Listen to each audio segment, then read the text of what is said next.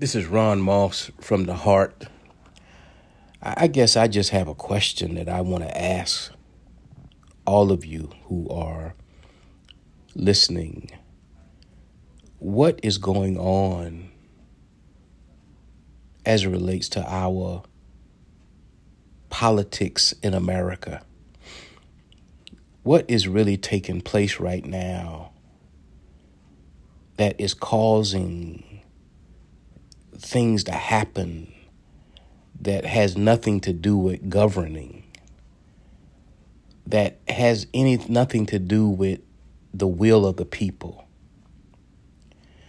It seems like, I don't know when it happened, maybe 5 years ago, maybe 8 years ago, maybe 10 years ago, but it seemed like people who have been voted in to be legislators, who have been voted in to do the will of the people, have decided to do the will for each other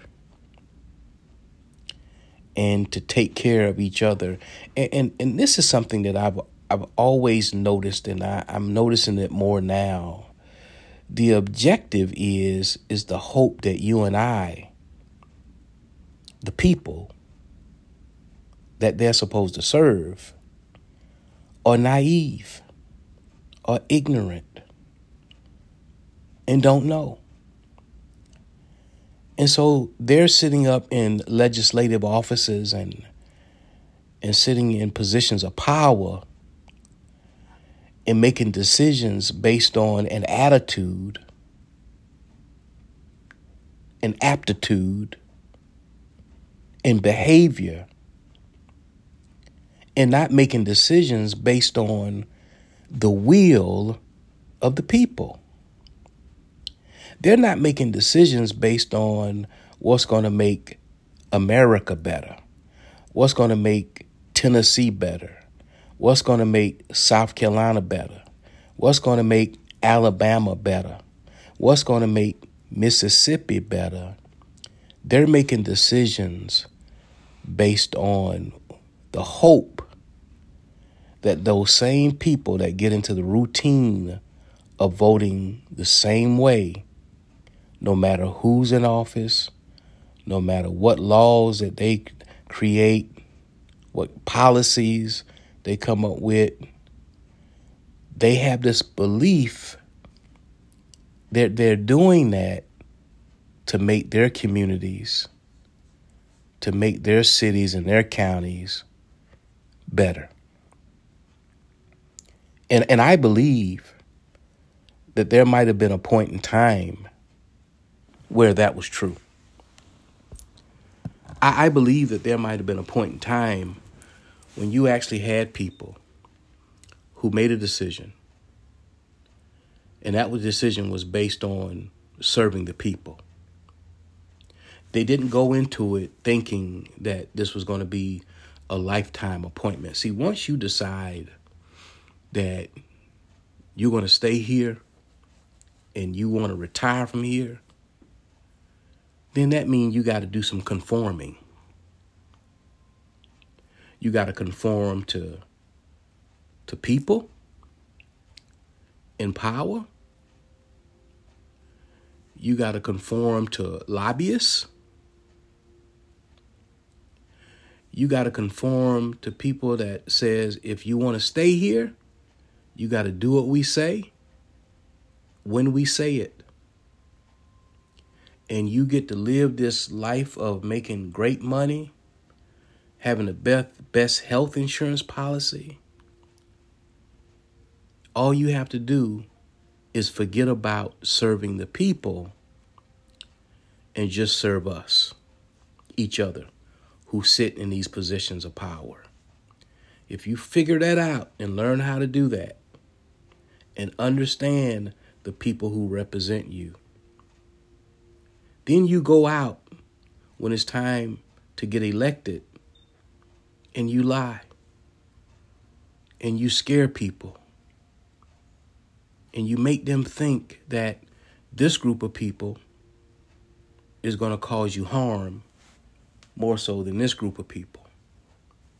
And you count on folk being naive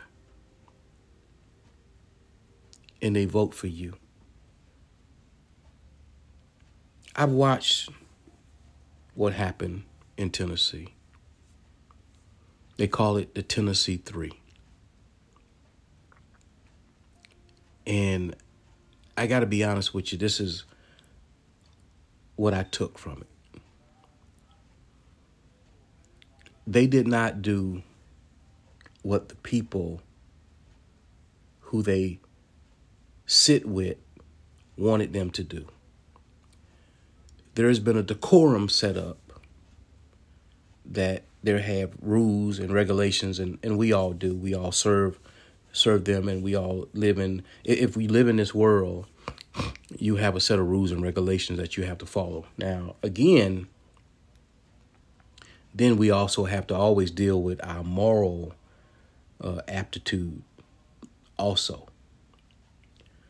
And so then you had young people who had entered into the house and wanted to peacefully protest, which is what they did. Now, you had people on the other side who called them insurrectionists. They put them in a position, these are young people, the majority, and made it seem as though what happened in Washington, D.C., and compared that to what happened in Washington, D.C., what was happening in Tennessee. And these were people who, unfortunately, and I'm just calling it like I see it, who were Republicans who made statements that this was an insurrectionist that was happening, which was not happening. They cut off the three microphones where they could not talk. And so they got a hold of megaphones and talk. Now you got to understand this.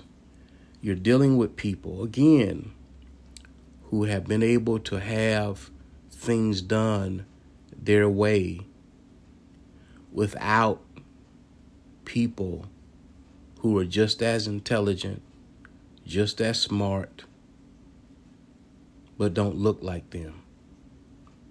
And for some people, that presents a problem.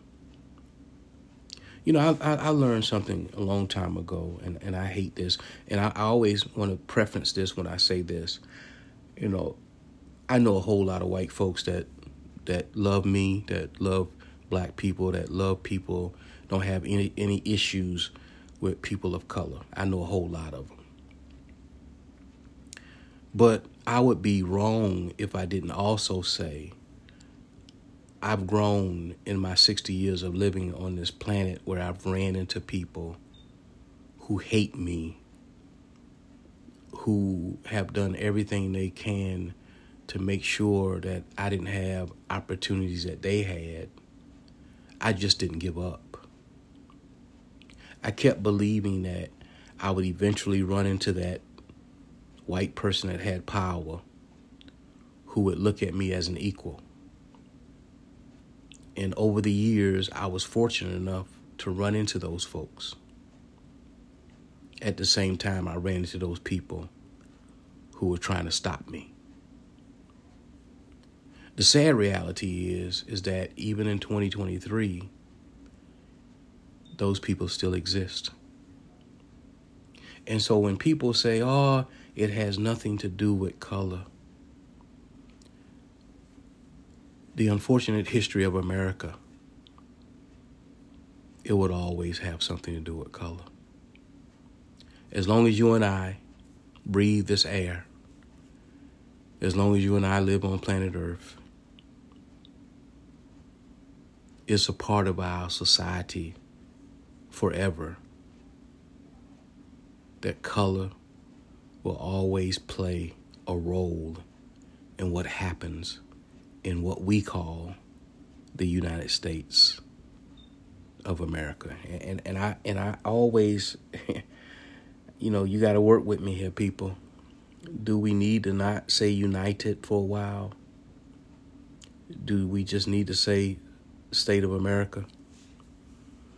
maybe we just need to say for a minute or two, state of America, because we're nowhere near being united. And we've been saying it for, how long have we been saying United States of America? And that word united doesn't really play. I'm praying for those folks in Tennessee. I'm praying that they will come up with some good gun legislation. I'm praying that the people will somehow come together. I'm praying that they will connect closer to Christ and understand that love is the common denominator that can make the difference. That if they can get away from hating and get away from trying to destroy individuals, trying to eliminate individuals, and continue to look to the hills from whence cometh our help, and still believe that our help can still come from the Lord, that I just still believe that everything in Tennessee, everything in Florida, and other places around this country that seem to be going astray, even in South Carolina, I just believe things can still work out for the good.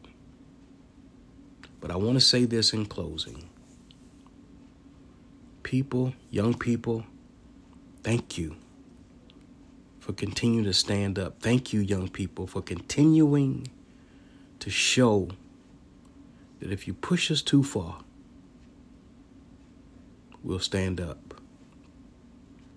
But I'm asking for your help, young people. Will you help us by voting? We need a new generation of young people who understand how important it is to vote, how important it is to get to that ballot box, and vote people in that will serve your interests.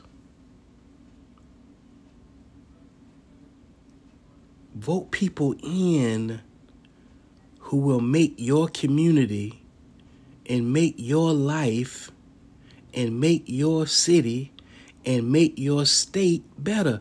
That's what you vote on.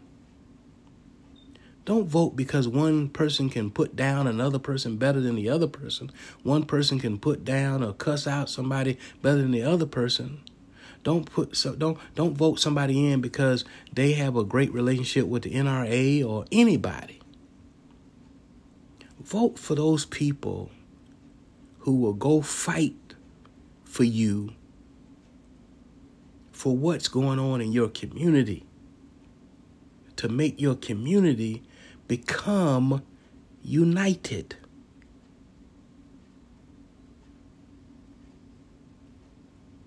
God bless you. May heaven smile upon you. Oh yeah.